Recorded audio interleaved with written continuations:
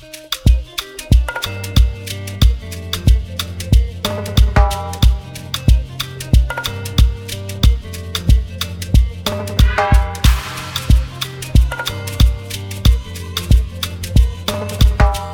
and welcome to another episode of The Triumphs of Africa. We are happy that you are here. In this episode, we talk to Mrs Stella Osammor, author of the Princeton Accredited book, Silhouettes of a Treasured Heritage, which explores the odyssey of a young mixed-race woman in the 60s. This discussion explores the following: how mixed-race people can have a deeper appreciation of their African roots and heritage, the beauty and importance of African identity, specifically Ghanaian identity, and finally, the book's relevance in 2021 today. Let's listen to the discussion.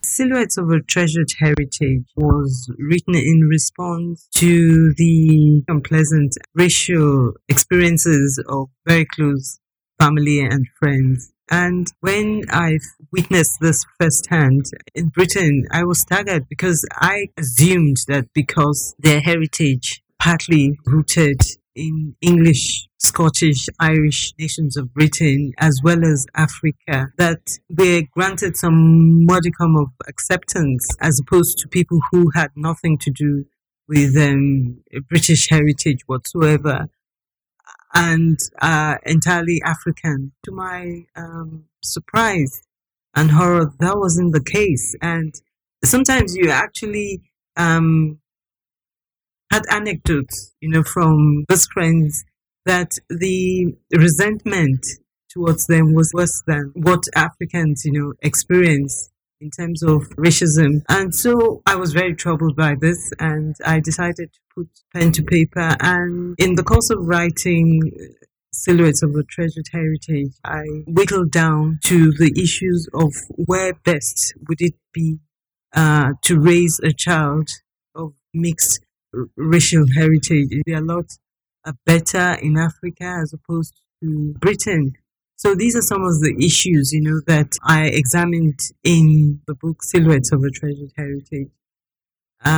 So to answer your question directly, I wrote the book in response to the racism which close family and friends experienced. Well, that's quite interesting. On the issue of what their experiences were, I think personally that perhaps there is a perception from the white perspective, I may use the word guardedly, that those ladies or men who break out are more or less letting the side down, and they feel that the children that come up are not something they were anticipating or expecting, and they feel a bit let down. However, on the question of where they can be raised better, I know that in Africa, the issue of white or black does not really arise. A child is seen as a child and belongs to the family. I think more importantly is true that there is no racial classification, as you find, say, in Britain, where you're asked questions: are you white? Are you black? Are you white of Irish or whatever else? Are you black Caribbean or black British, and so on and so forth? So those kind of classification seems to segregate people, albeit unintentionally. I know that it's said that such classifications are used for statistical purposes and for equal opportunity purposes. But it sticks somehow. Yes, I appreciate what you're saying. But the thing is that as the Daily Graphic categorically flagged up in its review. You mean the Ghanaian? Yes, it's a press, I think Ghanaian publication. It's a Ghanaian leading quality newspaper. The lady who did the review, Caroline Boateng, said she particularly felt that Silhouettes of a Treasured Heritage had important lessons for children to imbibe in terms of racial tolerance, in terms of tribal tolerance, in terms of ethnic tolerance, and in terms of accepting people for who they are and having an appreciation of the fact that to be different is not to be wrong, and that diversity is a good thing. And so therefore, Silhouette of a Treasured Heritage in its ambitions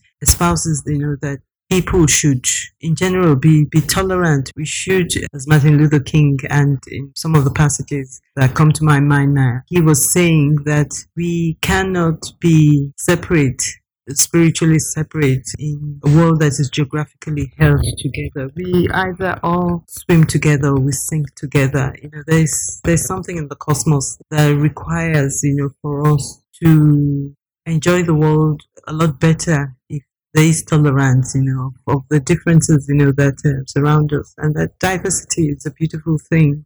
Well, yes, I agree with you there. But coming back to the book, the heroine, Miranda, had issues with her identity. Who am I? Am I white or black? Her experience in the primary school, for example, when she was given to believe that she was different from others. It was quite, I dare say, shocking, because at that age, you wouldn't have thought that children would worry about the different. But it was that start that she thought of bleaching her skin. Yes, it is shocking. I mean, when there's some of the anecdotes, that mixed race individuals and their parents, recount, your heart breaks, especially for the children who unfortunate victims, of the racism, that is meted out, or resentment that is meted out to their parents, for having the audacity, to move out of their own culture, their own race,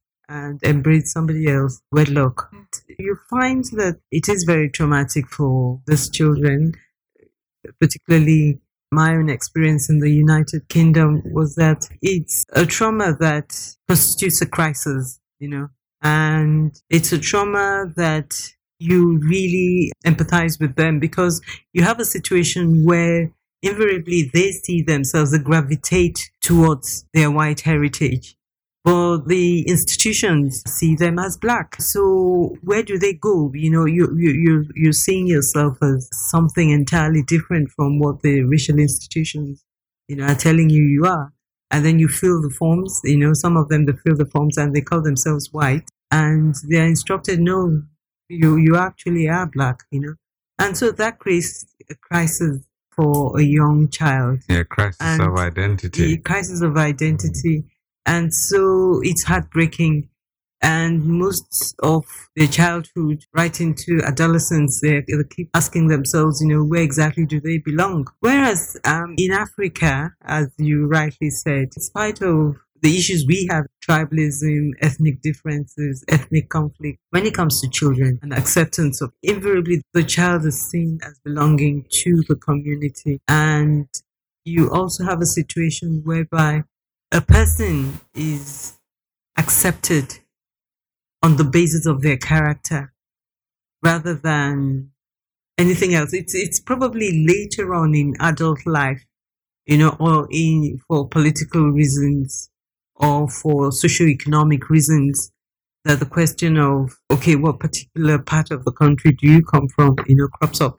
But when it comes to children, it's essentially, and when it comes to the community raising up its children, you don't have a situation where somebody who is partly of another racial heritage or of another tribe or another ethnicity is rejected on the basis of having a dual heritage, especially if the child proves to be, in terms of its character, an asset, because at the end of the day, human resource is a tremendous asset for us, for the community. Yes, you're right. Actually, with the experience of some of the people that I have met in my career in hospital, I find that there are significant or serious mental health issues that we see. Fortunately, it's not as rampant as it used to be, say, in the 70s,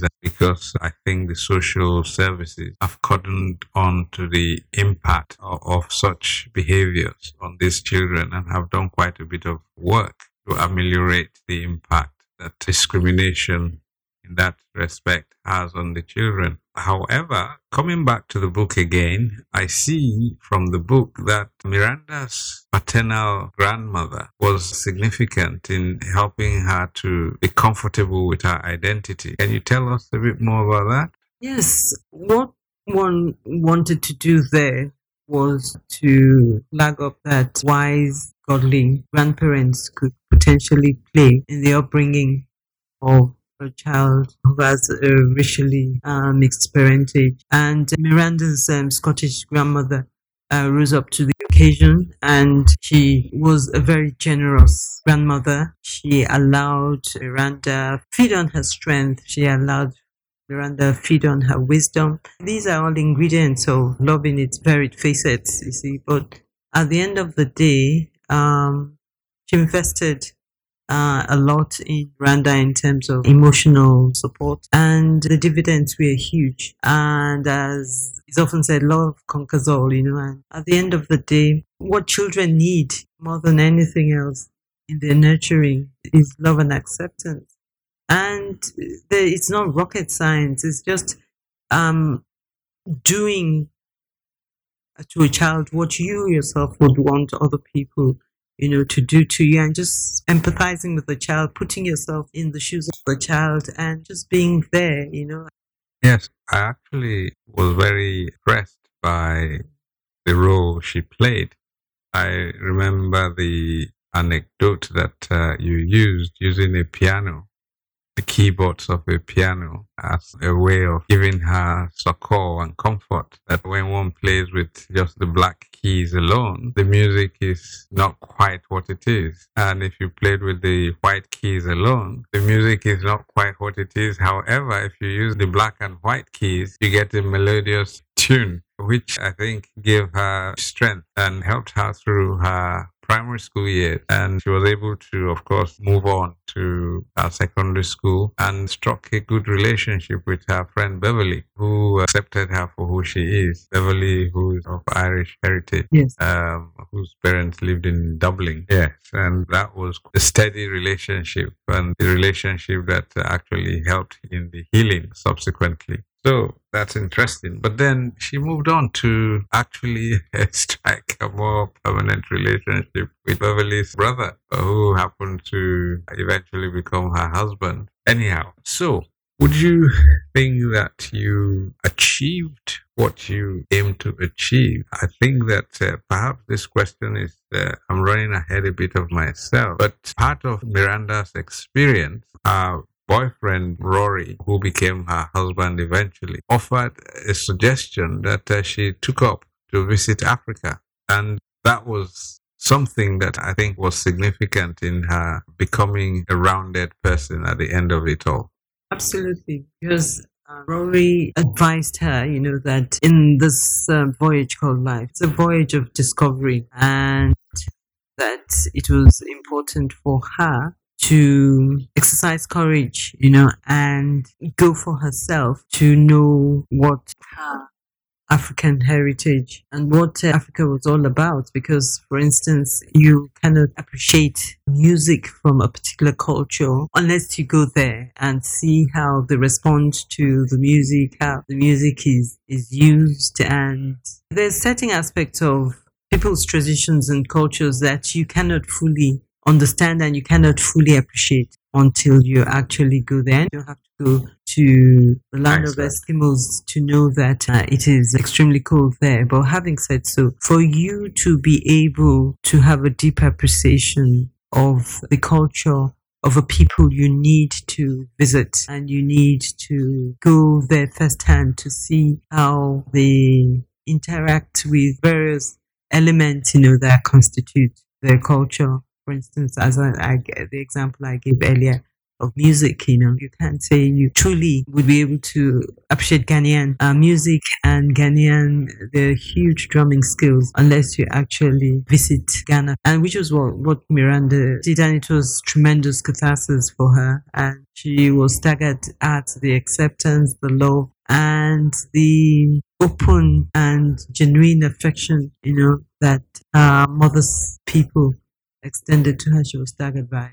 Yes, her trip to Ghana was quite a healing project, if I may call it that. She became aware that she has a heritage that she wasn't aware of. Her identity became robust. She discovered her mother is of the royal heritage, and she has a huge family that she never knew existed. And all the love, the attention, the acceptance, and so on and so forth that she received while she was there was quite a healing experience, as juxtaposed to what her experience of rejection in her earlier years were. And that buttressed on the point I was making earlier, the beginning, that in Africa, the issue of color doesn't really arise. A child is a child to the family and a child to the community, irrespective of color. So that was a good experience. Yes, I must say that indeed it was crucial for her to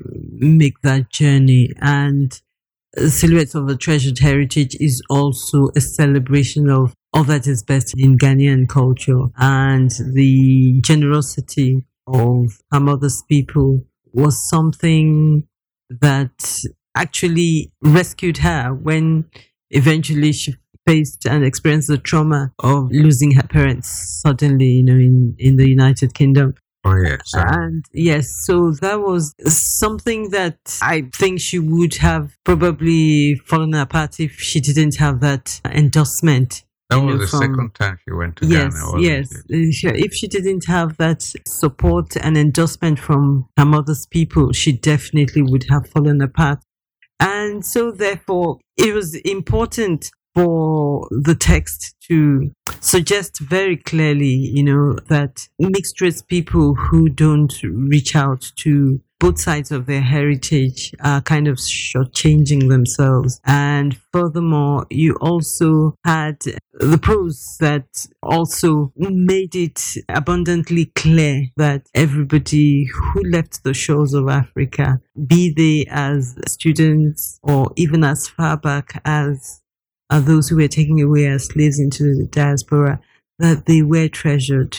They were treasured. Somebody mourned them. Somebody longed for them. And so the ambitions of the book, as you're saying, although the jury is still out there in terms of whether it has realized its ambitions, was to make Africa's sons and daughters in the diaspora, any and whichever way they left the continent and any and whichever permutation their heritage might take, is that the continent loved them and still desires them. And it was touched upon in the text, and it also touched upon the fact that Africa's heritage is a rich, beautiful one. Her hidden history goes back way beyond the slave trade and goes back to Nubian times when people of Negroid features ruled ancient Egypt and were the pharaohs of old. So therefore, the reasons for writing Silhouettes of a Treasured Heritage are many. They are multifaceted, and as I said, the jury is still out there in terms of whether the ambitions have been realized or not. Well, yes, it is a very interesting book. I recall at an event when certain portions of the book was read to the audience, there was a young student who came up to say, "Oh, that book is about me." I could relate wholeheartedly with what I heard, which is true. I also recall a program on BBC4 where this topic of this nature was discussed, and I wished that you were invited to the program, because I felt that you would have had useful contribution to make, apart from the fact that reading the book in itself would help so many adults who are in such relationships, as well as children who are consequences of such relationship. Yes, an anecdote about the effect of the book on Africans who are in the diaspora. I remember there was a delegation. The book was presented to Reverend Jesse Jackson when he came on a civic visit to Manchester. And I remember there was another delegation that came, and there were people of note. They were from from Alabama? Yes, I don't know. I think they were church leaders from the Deep South in America. And I remember that I read their prose, the prose about the fact that every person who was taken away from the shores, was mourned and was cherished. And one of them actually broke down in tears. He was extremely emotional. And so I think it is also a book that speaks to African Americans, Africa's children in the diaspora. And contrary to what probably may have been said to them, the continent cherishes them. The continent has cherished them and continues to do so. But the central theme, however, is on children of mixed racial relations, and that was why Princeton University, for instance, had it on its reading list, because it was a recommended text for a freshman's course, social science freshman's course on mixed race relationships. And as you said in your intro, it sat alongside Barack Obama's book, Stories My Father Told Me. It was also used by the Qualification and Curriculum Authority in Britain, who, under a project called Who Do We Think We Are, that was organized by the Geographical Society of Britain. There was a project in which they were having to come to terms that the fastest segment of society, the fastest growing segment of British society, was that of mixed race people, and they decided to face the issues squarely and admit that it was inexorably important to admit and to come to the stark realization that Britain is a racially diverse society. And so they had this project, and Silhouettes of a Treasured Heritage was on the basis of that, flagged up. Curriculum. The project made a recommendation to the QCA to use it in the teaching of Britain's modern cultural history. So those are recommendations that are important. And of course, finally, you also had the Ghana Ministry of Education endorsing it for what they call second cycle schools. But normally everybody knows that Ghana has a penchant and a desire to harness and make her human resource robust, just as she has reached out in the past to African Americans to come back home to build Africa and take her into the 21st century. Similarly, they are, through this kind of exercise, also endorsing that Ghana's children who are mixed race, like Miranda, the protagonist of Silhouettes of a Treasured Heritage, should definitely see themselves as being very welcome to come and be a part of Ghana of the future. And so you have those ambitions, being fostered in the work, in the text. And it's very important here to say it's tremendous kudos to the Ghanaian government to recognize the fact that, like, for instance, a country like Japan has no natural resource other than superior human resource that has made her become an extremely wealthy and powerful nation. The same thing Israel. Israel has virtually no natural resource to brag about other than superior, highly educated human resource that has made her the successful nation that she is. Coming back to the book again, I see that Miranda subsequently graduated as a medical practitioner and chose to study surgery and moved to the United States with her husband Rory, who already was a postgraduate student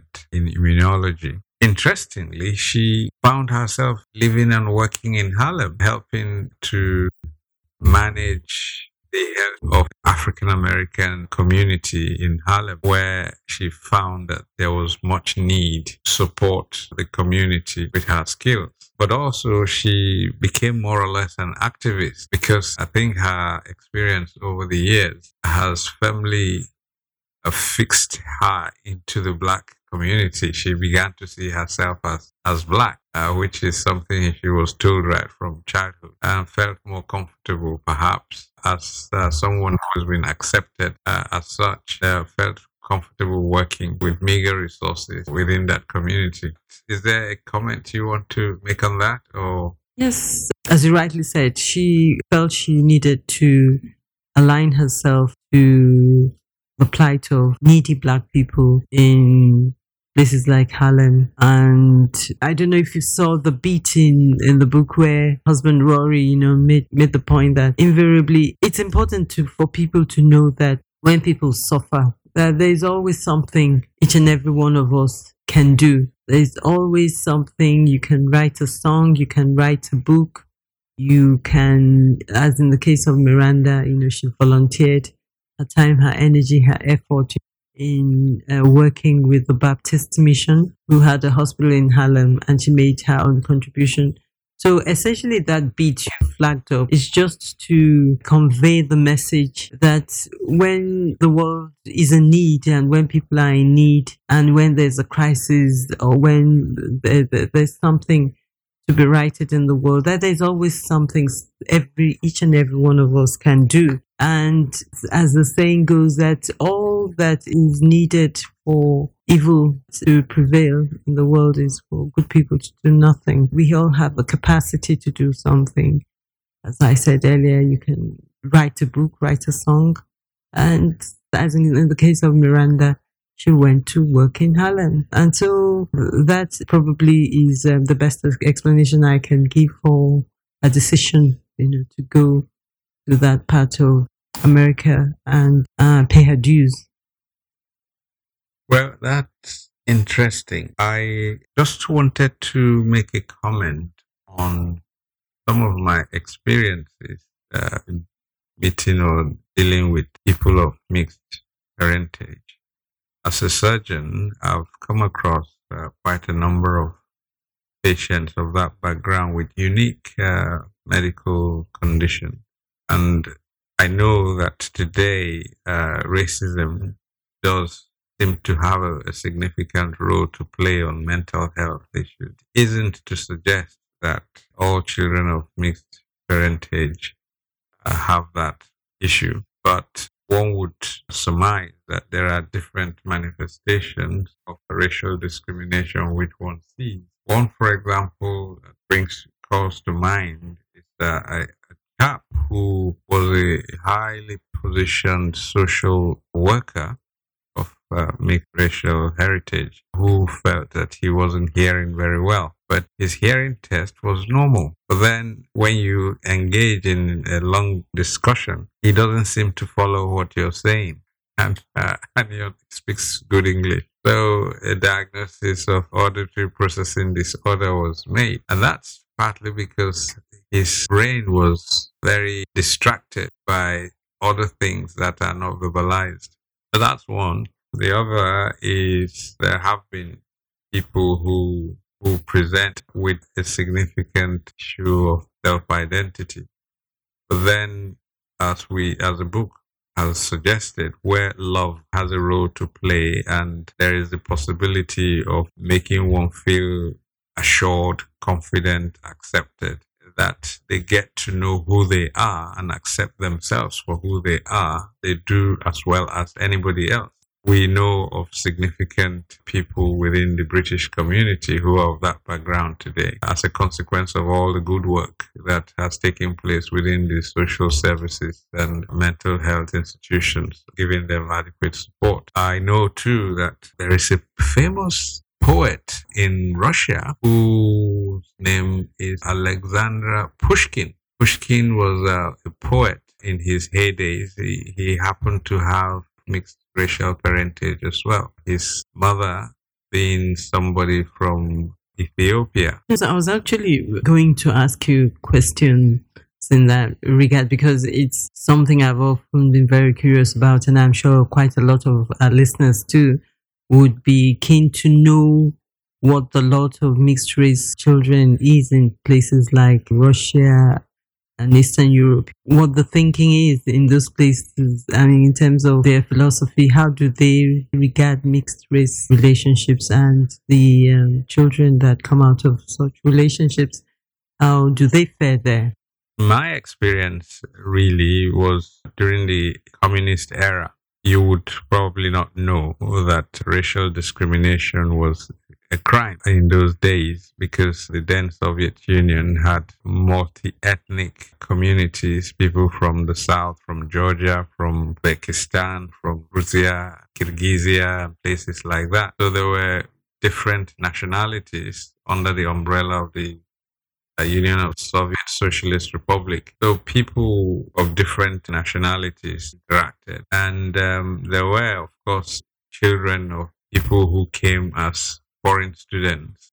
There wasn't any palpable issues of difference. In fact, many of the children are seen as dolls, and they tended to admire them and perhaps unwittingly see them as a gift. But I couldn't comment on what would have happened to them as adults, because we know that when it comes to issues of discrimination, it's not usually obvious at a lower level as much as it is at a higher level where some of the issues are insidious and not spoken.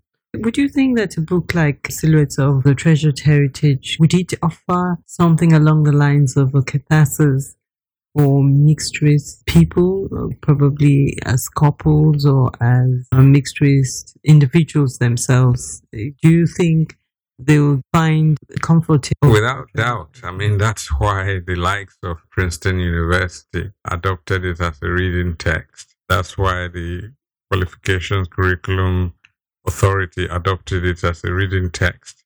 And having read the book myself, I think that it would help a lot of people of that background. It will help a lot of adults who go into such relationships to be aware of what may or may not happen, but also give them ways and means to cope with any shocks that they may get, and also educate them on how to help support the children. The point you made earlier about having a recognition of both sides, i.e. acceptance of the father's heritage or the mother's heritage, whichever they may be, it's a point. In Miranda's case, her visit to Africa initially was very healing. And when she suddenly lost her parents from a car accident, she found that the place to run to for succor was back to Africa. And she ran back to her people in Ghana, and she was helped significantly. And she lived in Ghana for about 3 years with her husband, Rory, after which she decided to go to live and work in the United States. Okay, if I could push you further, where would you think a mixed race child will best blossom? Well, I think you know what my answer is. As I said earlier, in Africa, there is no racial classification in Ghana or in Nigeria or places like that. A child born to a family, whether he or she is of a mixed parental heritage, is irrelevant. The child belongs to the family, and the family sees that child as their child and bring them up. Socially, there is no social or ethnic classification. Are you white or black? That does not exist. I have an acquaintance whom I was talking to not too long ago, who is of mixed racial heritage. Her father is Scots and her mother is Nigerian. And I was asking her where she grew up, and she said she grew up in Nigeria. And I said, was there any issue with discrimination? And she said, discrimination? No. And she's as Nigerian as I am. She speaks Nigerian, she eats Nigerian, she breathes Nigerian, she cracks Nigerian jokes, she dresses Nigerian. And I cannot imagine her living anywhere else. Yeah, I know you have. But the point to make, even if she goes elsewhere, I think she will be seeing herself as Nigerian, you see. But I'm not sure whether that could be said of somebody who was raised in England. I might be wrong. They may see themselves as English, but there will be an aspect of their self-confidence that probably may be wanting. Because in my language, there's this saying that know who you are, you see.